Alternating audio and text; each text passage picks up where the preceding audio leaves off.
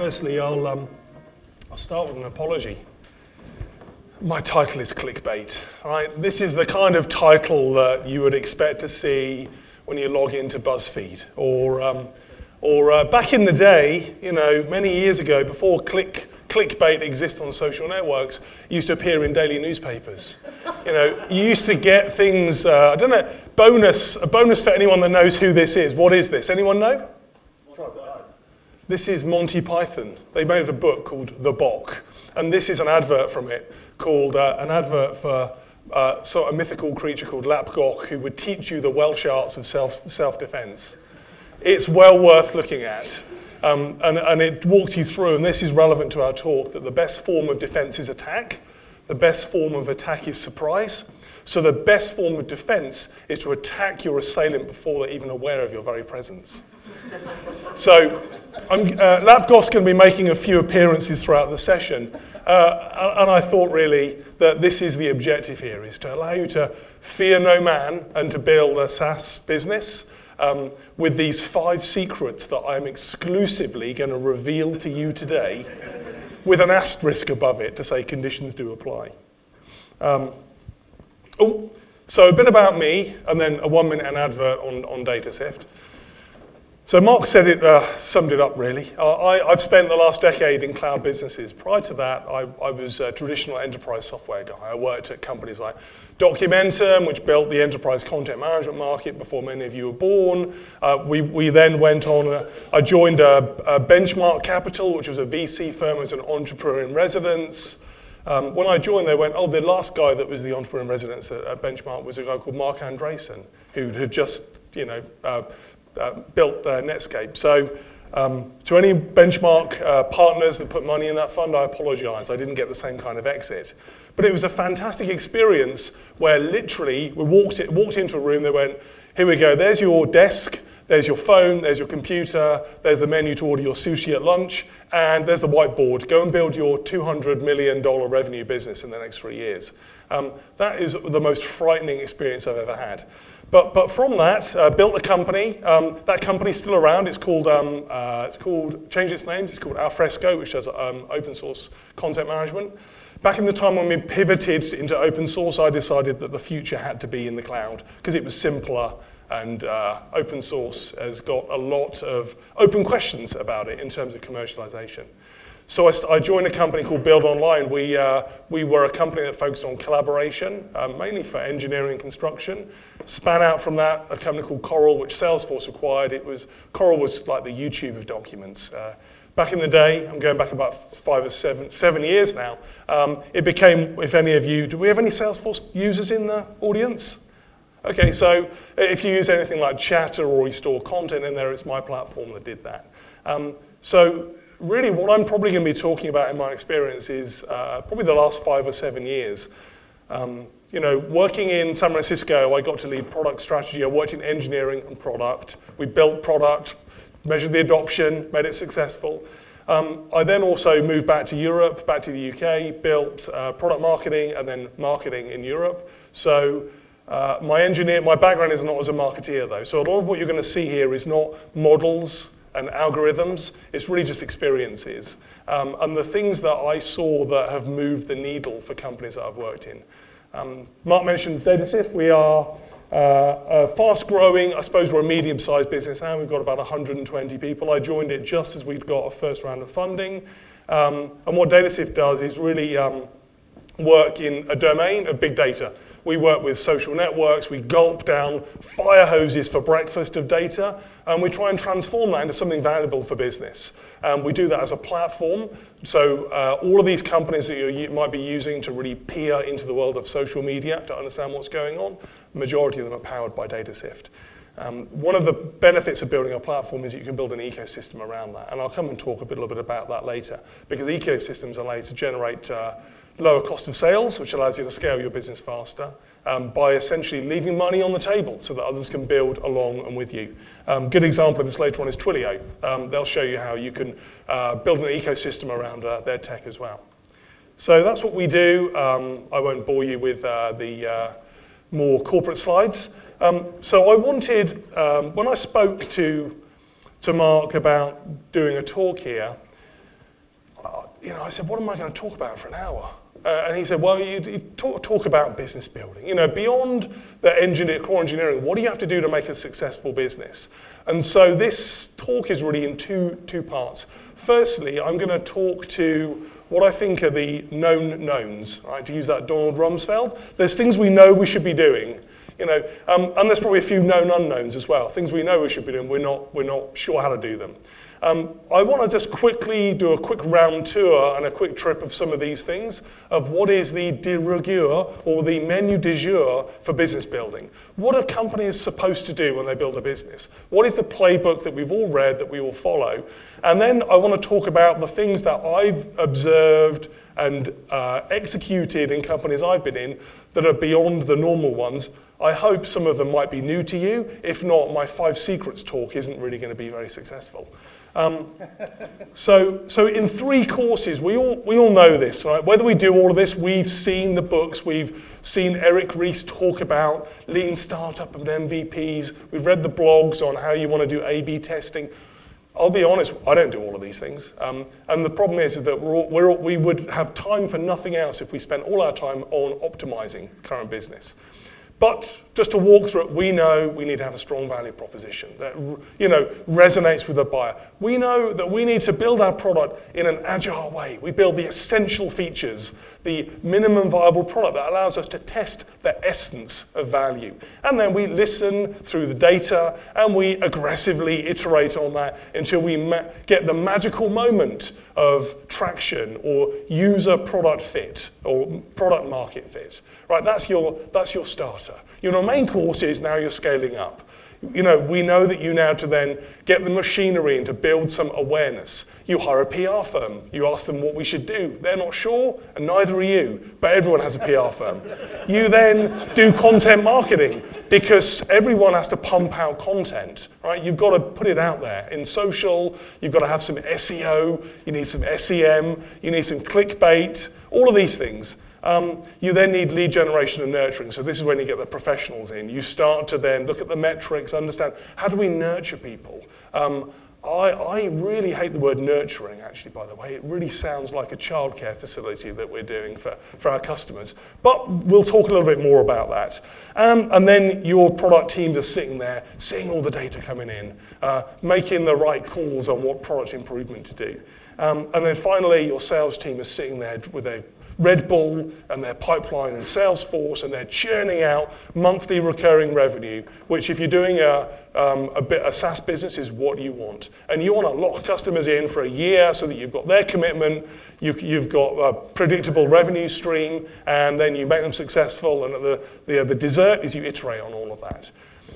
How many people are doing all of those things? Put your hands up. Great.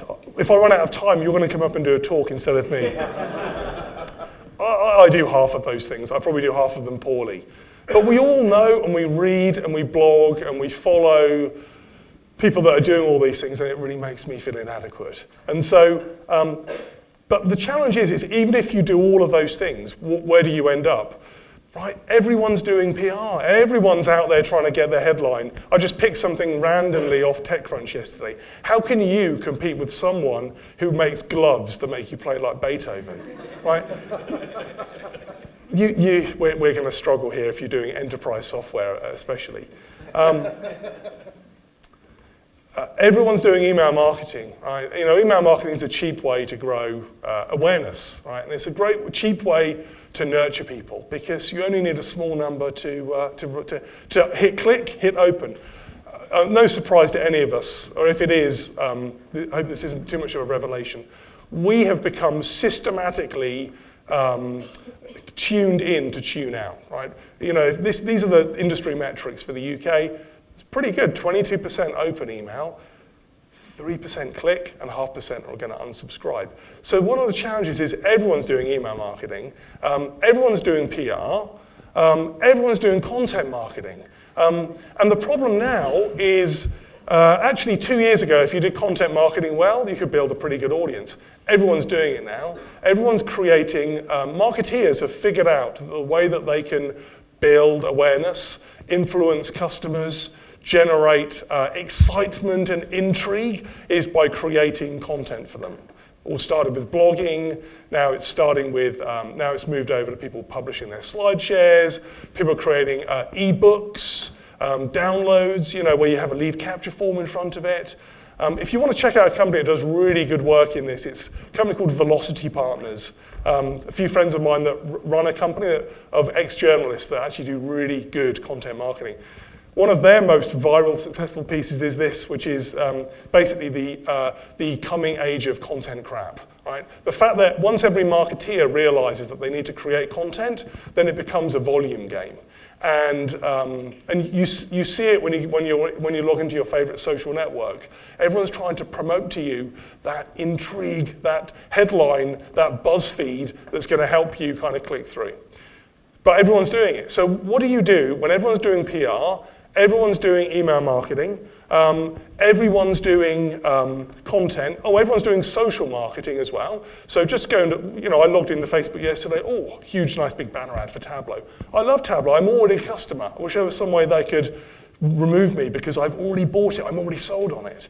Of course, because I represent DataSift and we are a social data platform, there are immense, hugely valuable things that you can do with social data. I'm actually not going to cover today. But there is a playbook. What do you do once you've, social media, great. There's 3 things you do. I get my handle, so I start to solve customer problems through social. I appear to be a great company that you want to work with. I then do content marketing, so I push out content that hopefully goes viral, and then I do social advertising. Everyone's doing all of those, so what do you do beyond that to help make yourself distinctive, heard, and unique? What I'm getting at is if you just follow the same playbook as everyone else, you end up in the same place as everyone else.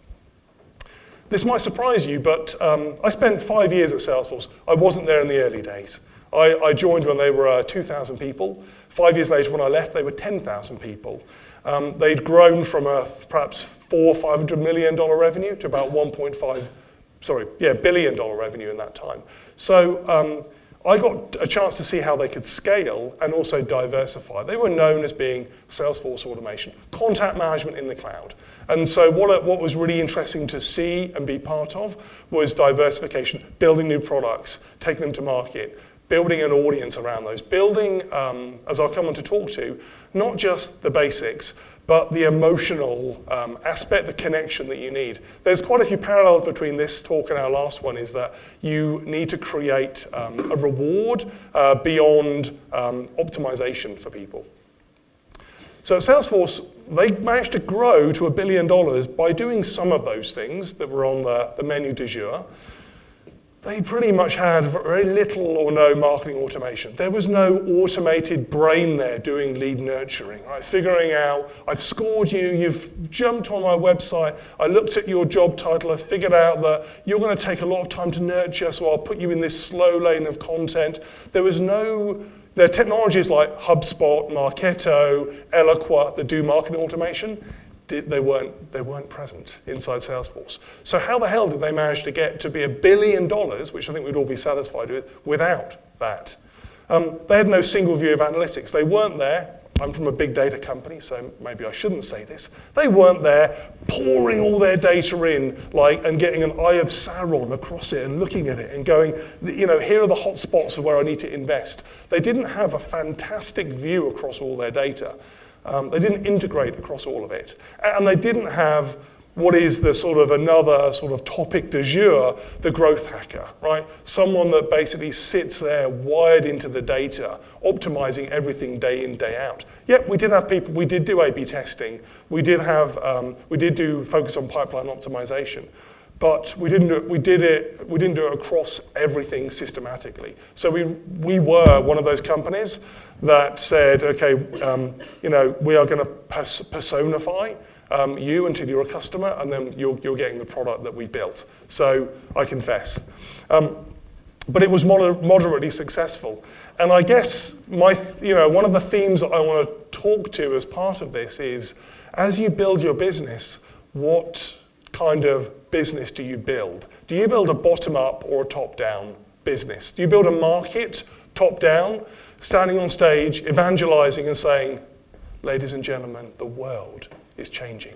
And you need to change with it, otherwise you're going to be obsolete.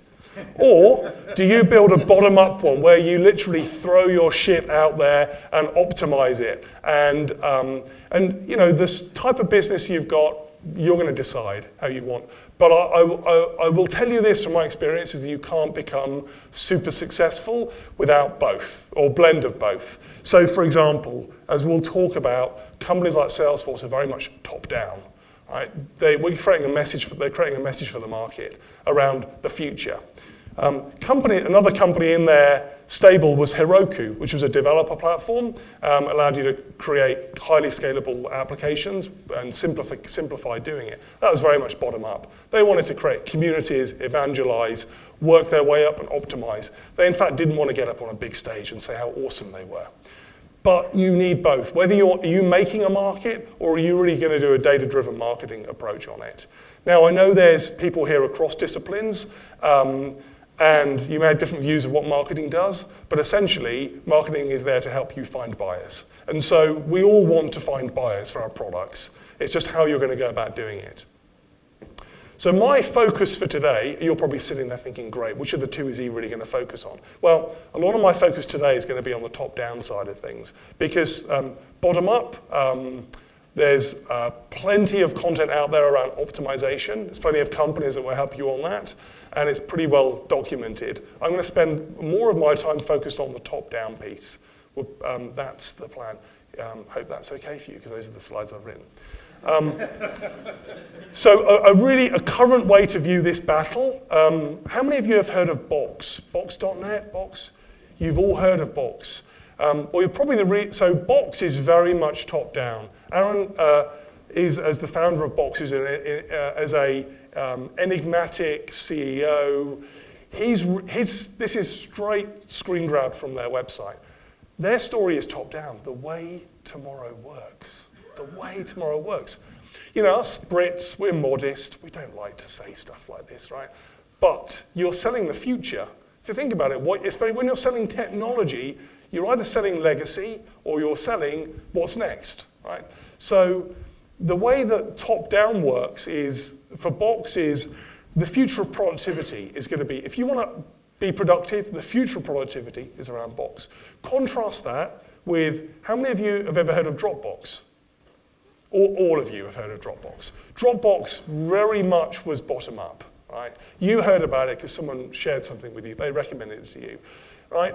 You look at their website. I mean, it's modestly understated, isn't it? It's keep your work safe, share securely, and manage your team. You know, it's not overselling what they're doing, not promising you the future. And I think there is a place for both to be successful. But I think Box and Dropbox is a really good example. Are you building evangelistic users that are going to try and spread the word for you? Or are you going to try and build a market for the message that's going to help influencers spread the word for you? Of course, the answer is you want a bit of both.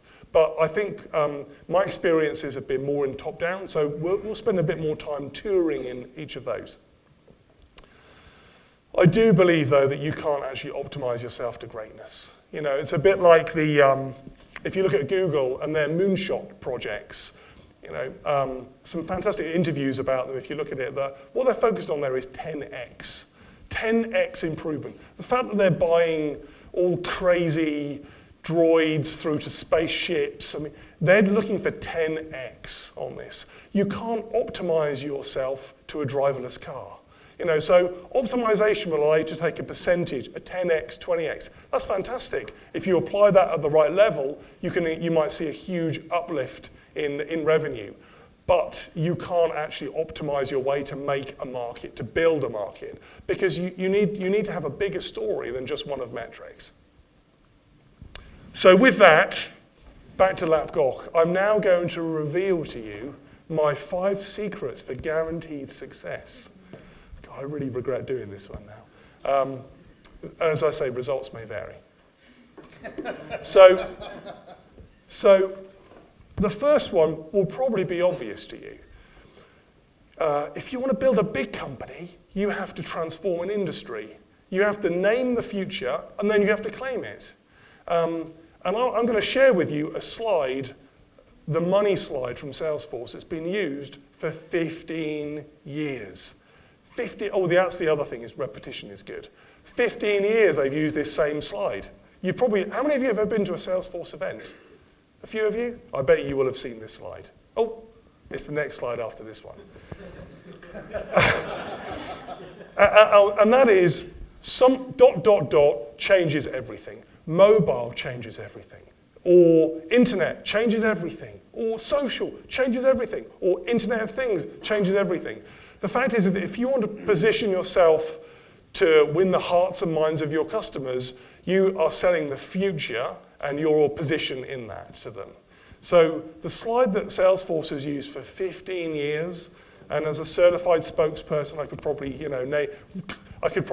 quote it word for word, as could any employee there, is, industries are transforming. Technology is transforming. What started back in the day with mainframe technologies, centralized, moved to client server, and that democratized technology so we could all use it. We could have the power on our desktop. And now the third generation is the cloud and enterprise clouds.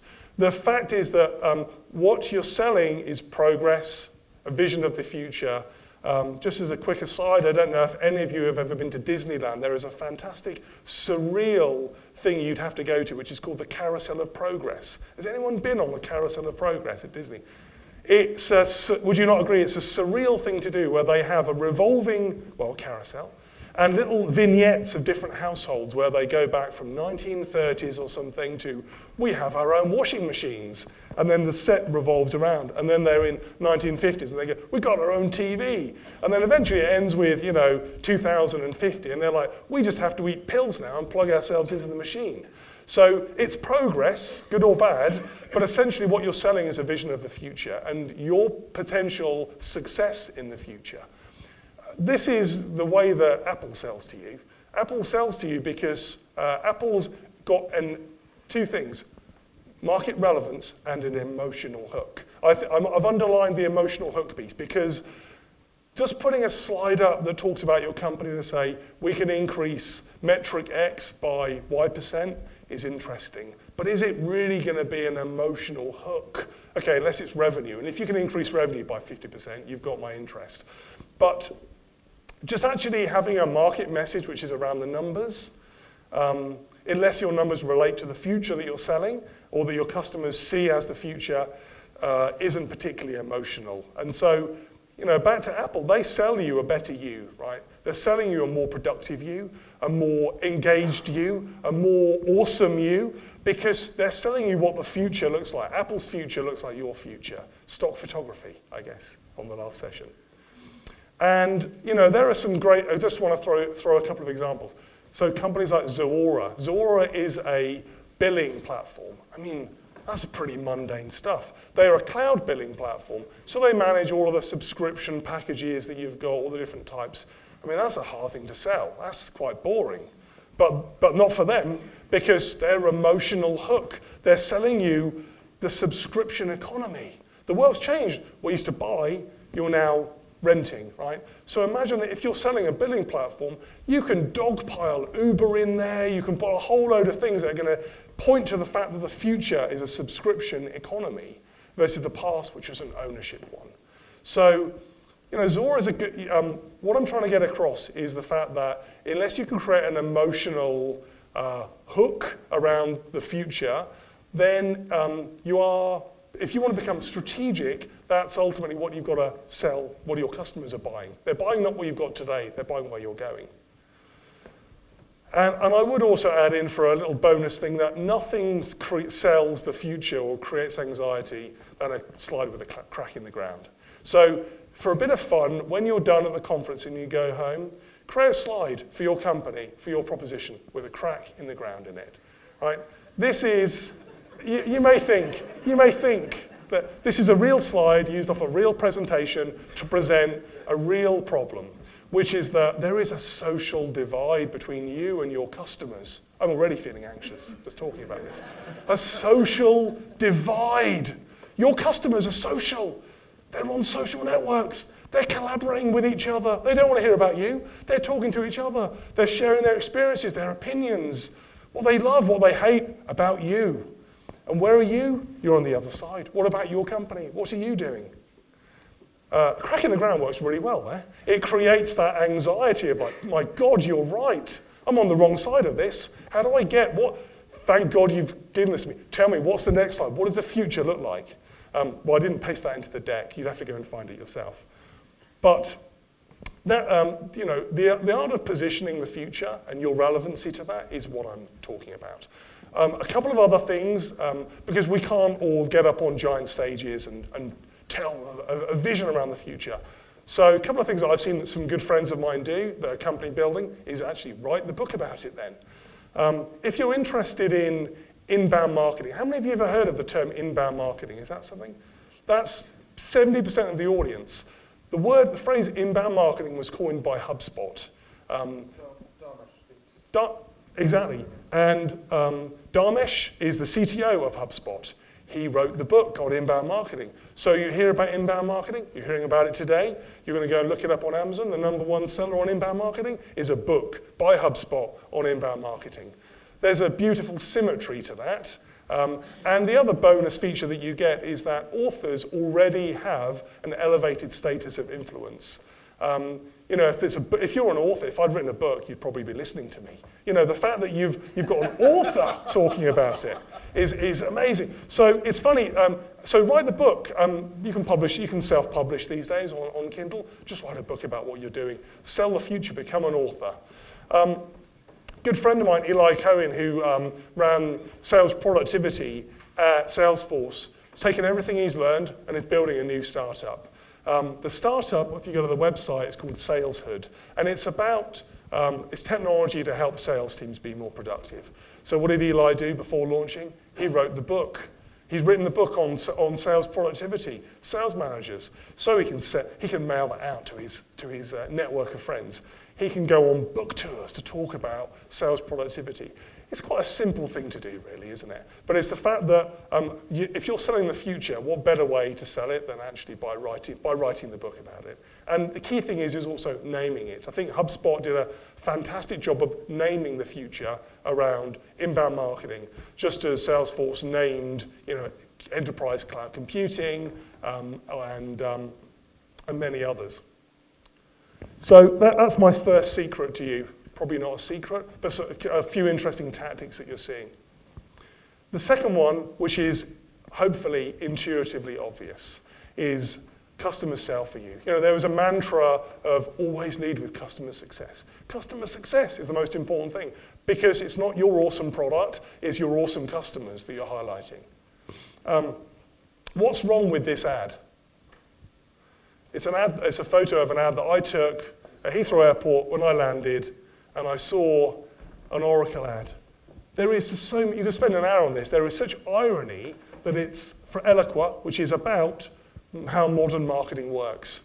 Yet there's nothing about who's been successful. In fact, is this really modern marketing? This doesn't feel like modern marketing. It feels like 1950s broadcast marketing.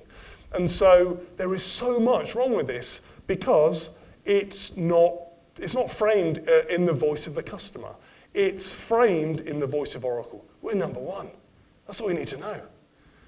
Here's another Oracle ad. I hope this won't be broadcast to Oracle, by the way. They are great partners of DataSift, so I just want to apologize if I am offending anyone. So here's another one. And these are just off Google Images. Man, machine, hero. Software and hardware complete. This is a very inside-out looking view of the world. It's about me.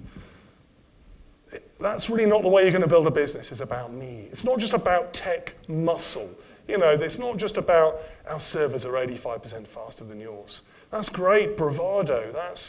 But it's not the way that you're actually going to aspire, inspire, and create an emotional hook with your customers. This is the kind of ad that's going to create an emotional hook. This is a homepage ad. This is the former CEO of Burberry. And a simple theme that they're trying to talk about is Salesforce and Burberry like. Right? They're trying to drive you to learn more. All I want to do is I want you to pay attention and learn more. Why is this CEO of a fashion company saying you have to be totally connected with everyone who touches your brand? What the hell does that mean? I don't know, but I want to learn more. The fact is that you need to make your customers the hero in the story, and you are just the enabler. Goes back to the first session this morning. It's not your awesome, it's their awesome. Angela Ahrendts is badass because Salesforce helped her get there. You don't have to do the high production content like that. If you just look at HubSpot, they'll do the same thing, the voice of customer, right? Especially the face of the customer. Right? Not the logo, the face is an important thing. Because we connect with faces, we're drawn to them. If they're on your web page, even if they're below the fold, there's a high chance that you're actually going to get some attention on that. So this is how HubSpot puts it on their website. 10,000 companies. So focus on customer success.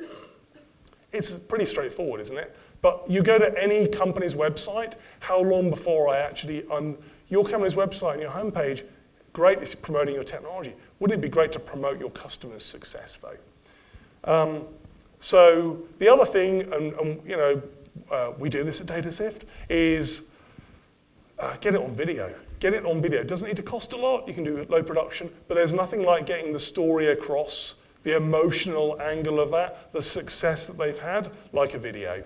And that video, you can repurpose it, great. You can put it into onto your website, you can put it into your email, you can put it into your social, but get their story, because what you're doing is you're effectively a journalist capturing, not a documentary about them, but a kind of 2 or 3 minute piece. It's amazing how powerful these things can be, because it's your customer success that's going to drive your company, not your own success.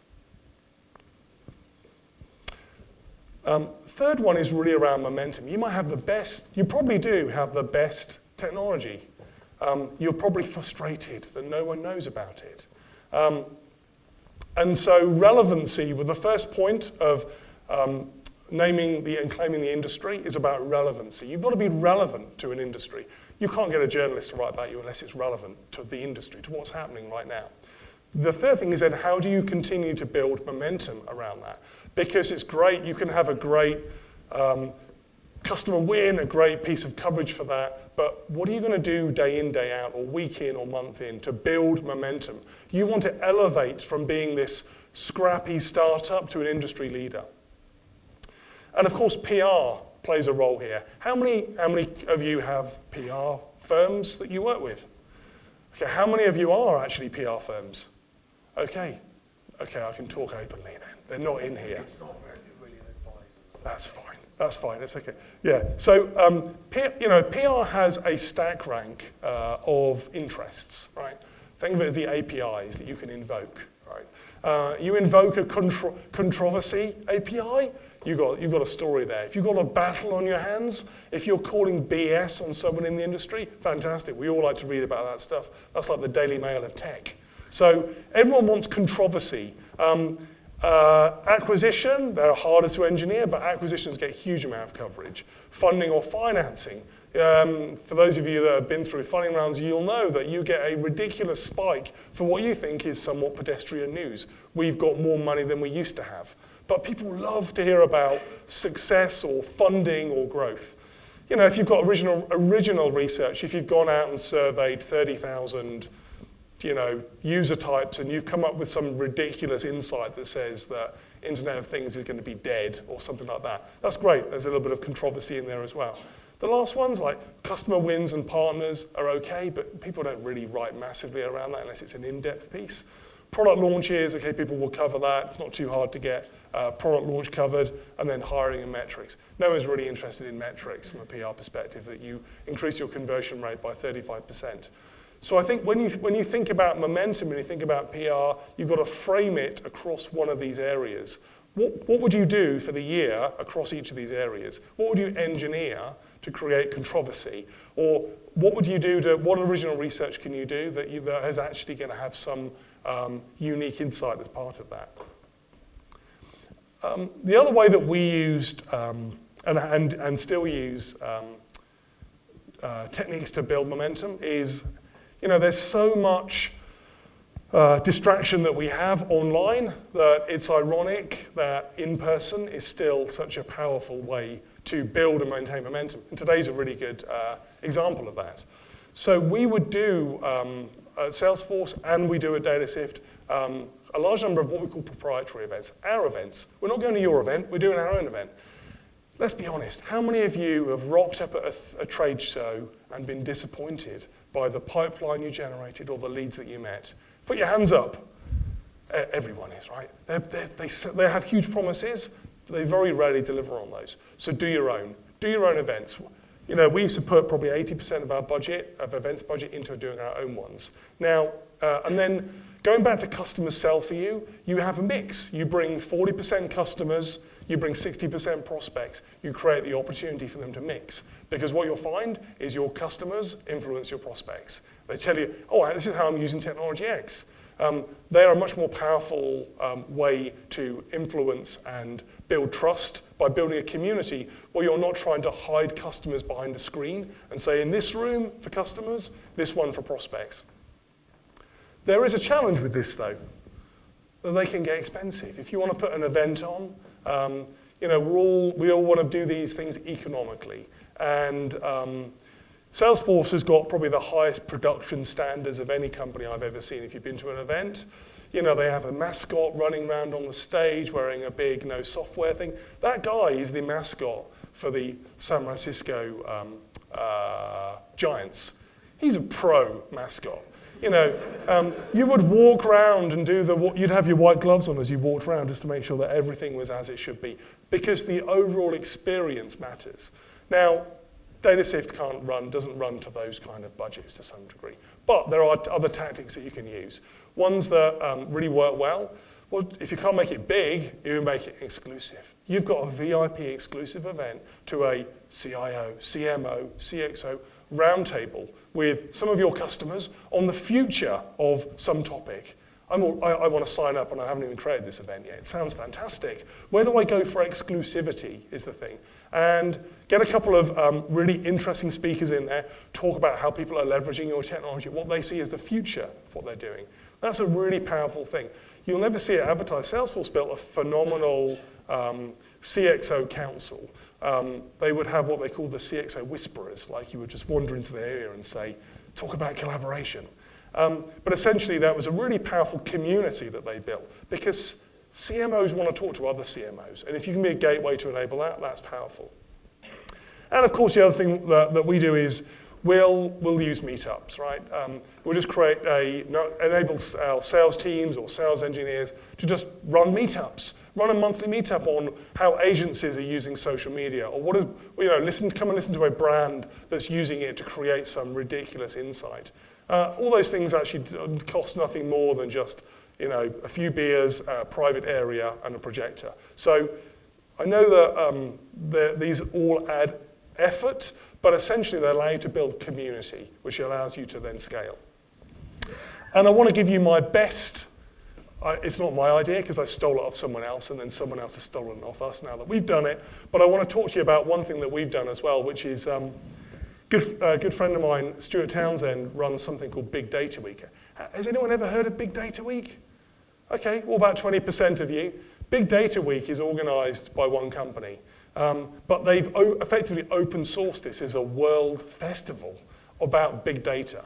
So on that week, they'll start by promoting their own events, and then you can run an event on big data. If you want to run one about use of Hadoop, or you want to run one for data scientists, pile in, join in, add it to this roster. And so this is essentially by running events that you hold under the bigger banner of an industry event, well, it gives you the headline role. So we use this, we created Social Data Week. You're all going to race on now and buy loads of domain names ending in week after this. This was phenomenally accessible for us. This was the first time that we had done this. We recruited a set of like-minded partners. We ran two events. We ran one event in New York and one in San Francisco.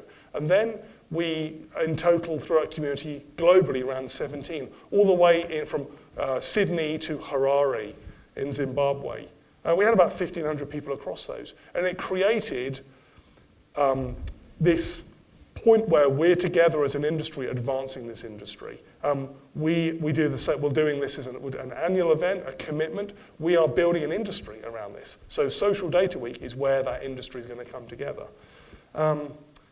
A friend of mine works at HubSpot. I told him about this. He said, oh, it was awesome. Oh, guess what they do 3 or 4 months later? Inbound Marketing Week, a series of community events. So the good thing about these are incredibly economical because you are creating an umbrella for the industry to come together. And you are the headline prime sponsor and participant as part of that. So these are about industry, advancing that. I would say this is probably one of the best things that we've done to enable us to position ourselves for the future and have somewhere to bring customers together and prospects. I bet you're looking at this slide, cringing already. I tried to find the most nauseating slide on focus. I mean, the word focus has become completely devalued. You know, how many of you have sat in a VC, or how many of you are VCs where you've sat there and you know what, guys? You're not focused enough. I'm tired of hearing that because we all know that we need to focus. The thing that I learned, and this is something that I learned at Salesforce and we have applied at DataSift, is, you know what, focus is important, but actually what kills you or stops you from growing is not focus, it's alignment. There's a massive difference. Alignment means everyone in your company focused, right? You could say, oh yeah, we're focused as a company. You walk around and you see people doing random stuff, you're not focused. So alignment is the most important thing. And I'm going to walk you through how DataSift and Salesforce builds alignment across the entire organization. If there's only one thing you take away from this, it's this, because this is also how you can scale your company, maintain your culture, and change direction fast when you need to. The fact that a company like Salesforce can grow to 10,000 people and move fast is because of this. I'm really teeing this up to be something amazing, aren't I? I'm getting worried now. It may not be. So when you Google it, if you Google it, you Google something called V2MOM. So the process is this. Every year, or in fact every 6 months, the executives, the company would get together, figure out what the hell is it we're going to do. Where are we going to focus our efforts? What is this the year of? This is the year that we do ... What are the needles that we're going to move? We all know that there's so many distractions. Really, to focus the company on it, you need 2 or 3 initiatives that you're really going to push on. And so Salesforce had a methodology they called the V2MOM. I mean, you could call it other words, like it's basically a cascading list of priorities, right? I'll walk you through the variant that we use at DataSift, which is called the VTOM, which is about your vision, the themes for the year, the objectives, and the metrics.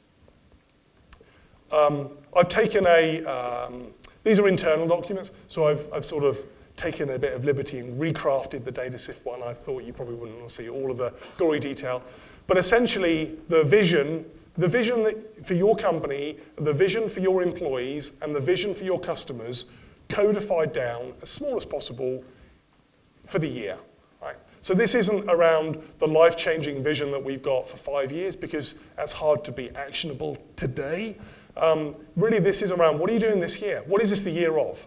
So for us, I won't read it out, but for us, for DataSift, it's the year of expansion beyond what we've mastered, which is social, into what's next, which is essentially streaming real-time data, fast data at massive volumes.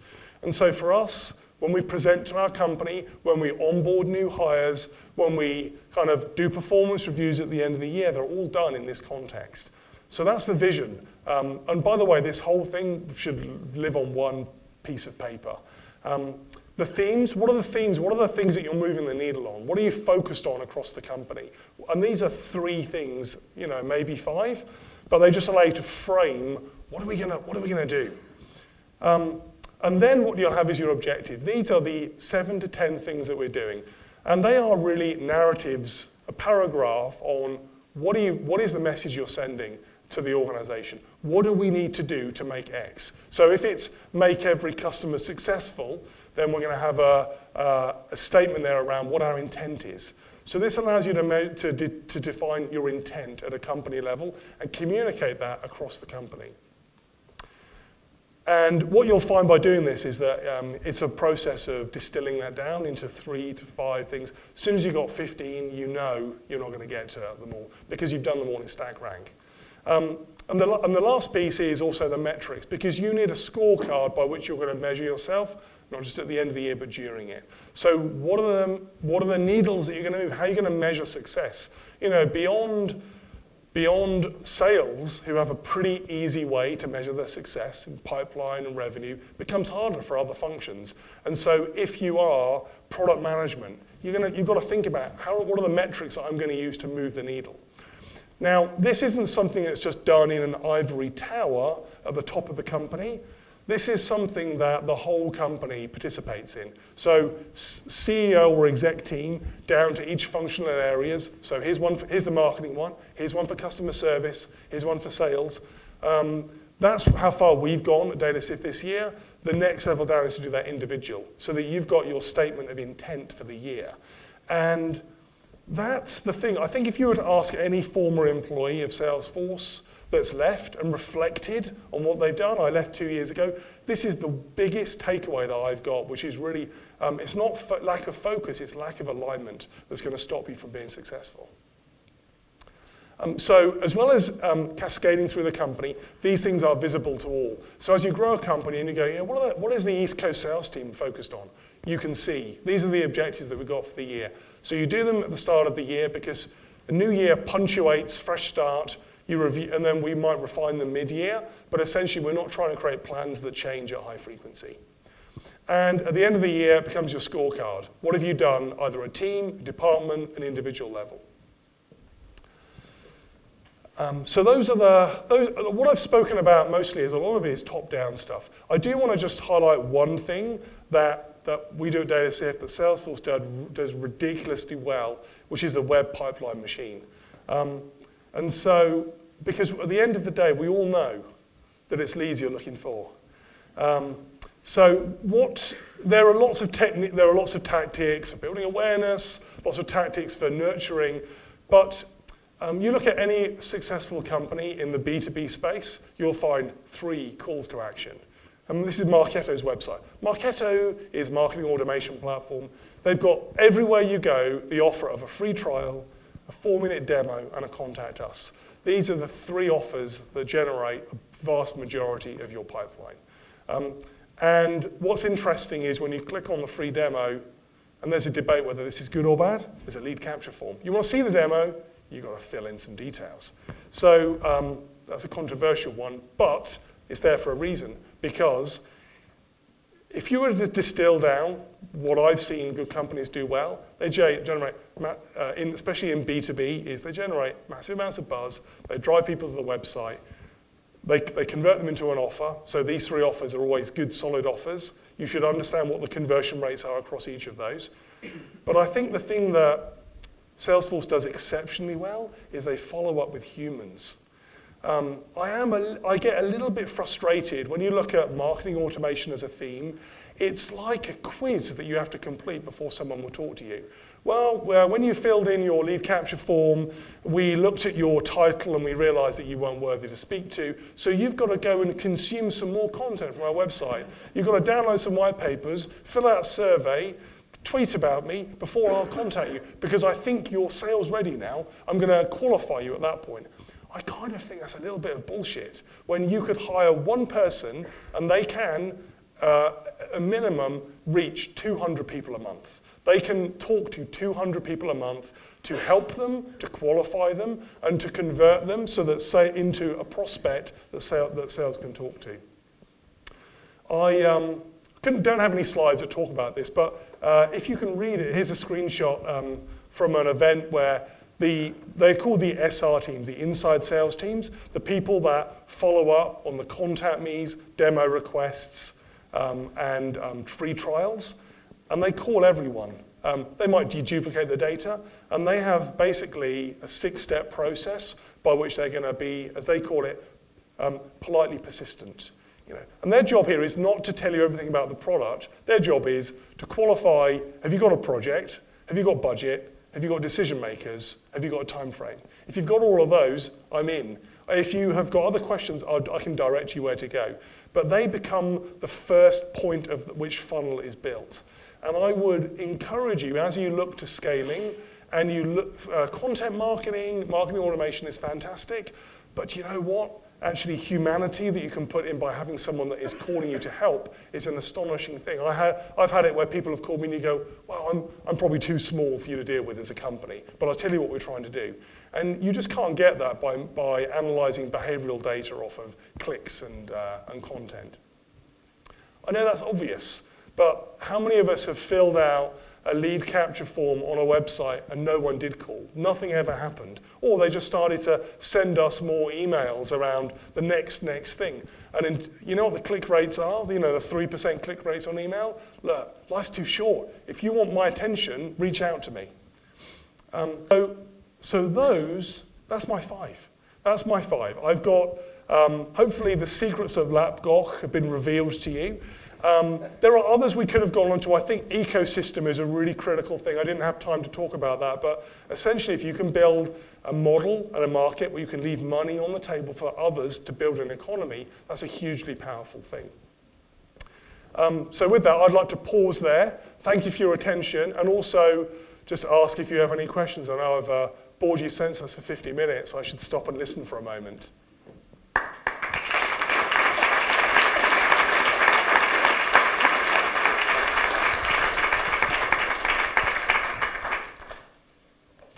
Questions from the audience? Good. Just save the questions. There'll be microphone. If you want questions, put your hand up. We'll try and get a microphone to the next person, so it will all happen very quickly. Then hold the microphone to your hands. This is something that so many people miss. They get the microphone and they go, oh, great. So hold it in front of your mouth and say your name and your company, and then the question. Hello. Is that good? Yeah. Very good, yeah. Thank you. My name's James. I work for Redgate in the sales team. Your previous slide, can we go back to it? Yeah, sure. Oh, that one, yeah. I was interested to know for the SRs, do they do the whole sales process or do they pass the leads on? Their only job is to pass leads on. So they essentially set up a follow-up for an account executive. At what point? Is that after day 30 or when does that? Well, what they're showing here is the persistent process that they follow. If you don't respond, they're going to try and kind of have a 30-day plan to get you to respond. But typically what they would do is they'll try and reach you 3 times to qualify you, to understand what your objective is, and if you've got an active project. And then typically, if you've got technical questions, I'm going to connect you with the right team to do that. What are their metrics? The metrics are conversion rates into early stage opportunities, stage 2 opportunities. If you're interested in this, I'm not commissioned on it, but I think you should probably read Saleshood by Eli Cohen, the book that he's built to fund the company, because he'll talk about this. Thank you. Great. I should also say, as well as an inbound sales team, they have an outbound sales team that are looking for companies, public statements around companies that are transforming, that may be prospects. And so essentially you have a team that is fed from the website, inbound, and then a set of, again, if you Google it, they're called EBR, Salesforce called them EBRs, Enterprise Business Representatives, that are essentially hunters. So their tools of choice are news content, industry content, and then LinkedIn to be able to reach out to people. Good question.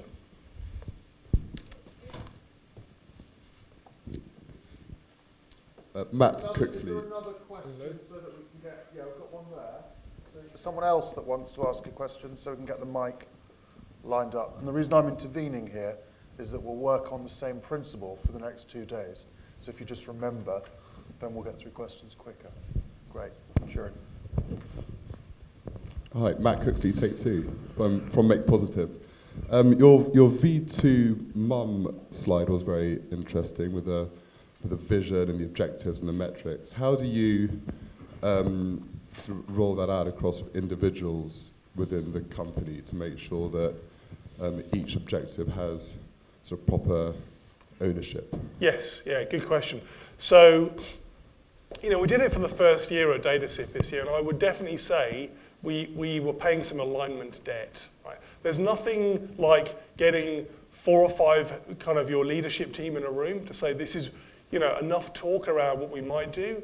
You're going to put it down on one piece of paper. You know, it's a bit like Mark Twain that said, I didn't have time to write you a short letter, so I wrote you a long one. So the fact that you can distill it down is key. In terms of how you roll that out, typically what we did is once we'd had what we thought was a solid draft that may only be refined, we held a company session, like to walk you through the plan for the year. Maybe fit that in with with all hands kickoff or company kickoff. And then what we did is we had, there's a 60-day to done plan that we've got. So essentially what you do is each functional lead, like your head of marketing or head of customer service, would draft those, get those, make sure they're aligned with what we're trying to do, get those reviewed, and then it goes down to an individual level. So it's probably a 60-day process, and by which at the end of it, you've set yourself up with materials and metrics that are going to help you towards the end of the year to say, have we done a good job at an individual level and at a company level? Hi there, it's Sharon Dagan. I'm founder and CEO for Riso. I sold my company last year. So I'm looking to expand into big data as one of my interests and SaaS software. One question I had for you is that you mentioned free trial. And in my last business, it was something that I actually banned the sales team from giving away. Do you think from your perspective, and certainly selling software as a service, do you think it's actually an essential part to provide free trial, given that we know free always is associated with? Yes. Well, there's always free trial with an asterisk at the end of it, isn't it? Of time limited or feature limited. It's like your talk. So I can say this because, there's two camps of it. There's one which is a free trial, self-service evaluation, and then conversion, online conversion to a customer. And that's a huge undertaking to allow to a customer to self-evaluate and then ultimately to buy with no salesperson calling. What we've tended to do is free trial is a very strong marker of interest. If you contact me is the strongest, free trial is the next, and a demo obviously the weakest.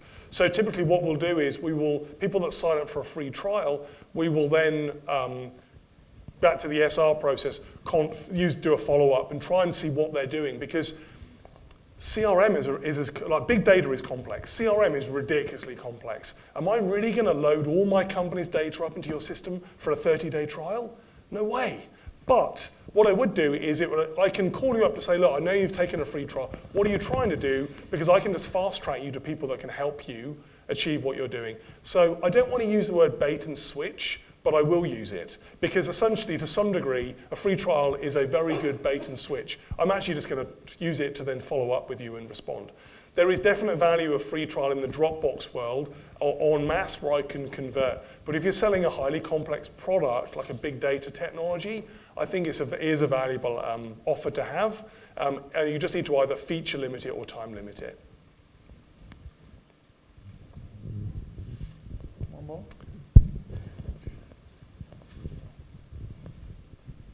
Hiya, just following on the free trial idea. If you are selling into a market where your customers don't like being contacted, like you're selling to introverted personality types, like software developers, you can't pre-register things to get them to download a trial because your conversion rate crashes. So you have to go into it blind. What approaches would you recommend to maximize your conversion rate in that environment? Yeah, that's a really good topic. I don't know if I can do it full justice in the time we've got, but essentially I think the short answer is you're right that when you are working with a developer audience, they're going to puke up if a salesperson calls them. So essentially the answer to that is then build community. So you build a community to support that, so there is a destination, a place where where those individuals can be nurtured.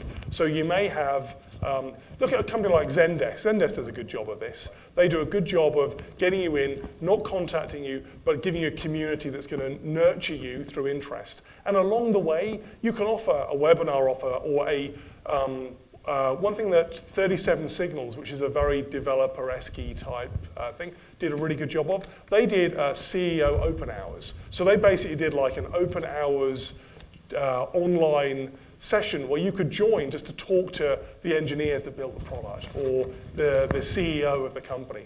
And so I think community building can still allow you to get a deeper insight into which customers are likely to convert, plus metrics on obviously on what they're using. That's great. Well, I think I'm out of time. Thanks ever so much for listening. Take care.